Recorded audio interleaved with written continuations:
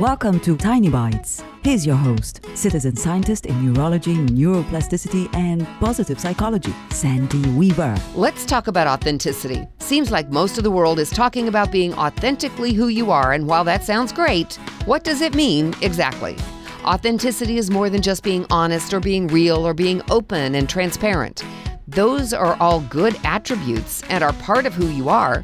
Being authentic means you get who you are, what's important to you, what your ethics are, and you choose your words and deeds accordingly.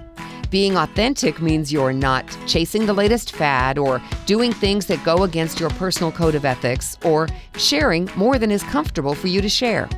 We are all human, and that means we are all different. We all make mistakes, and we recognize when others make them too. Warts and all, those mistakes make us human. And it's by admitting them, learning from them, and allowing others to see our personal growth so they can be inspired by it. That's how we show our authenticity.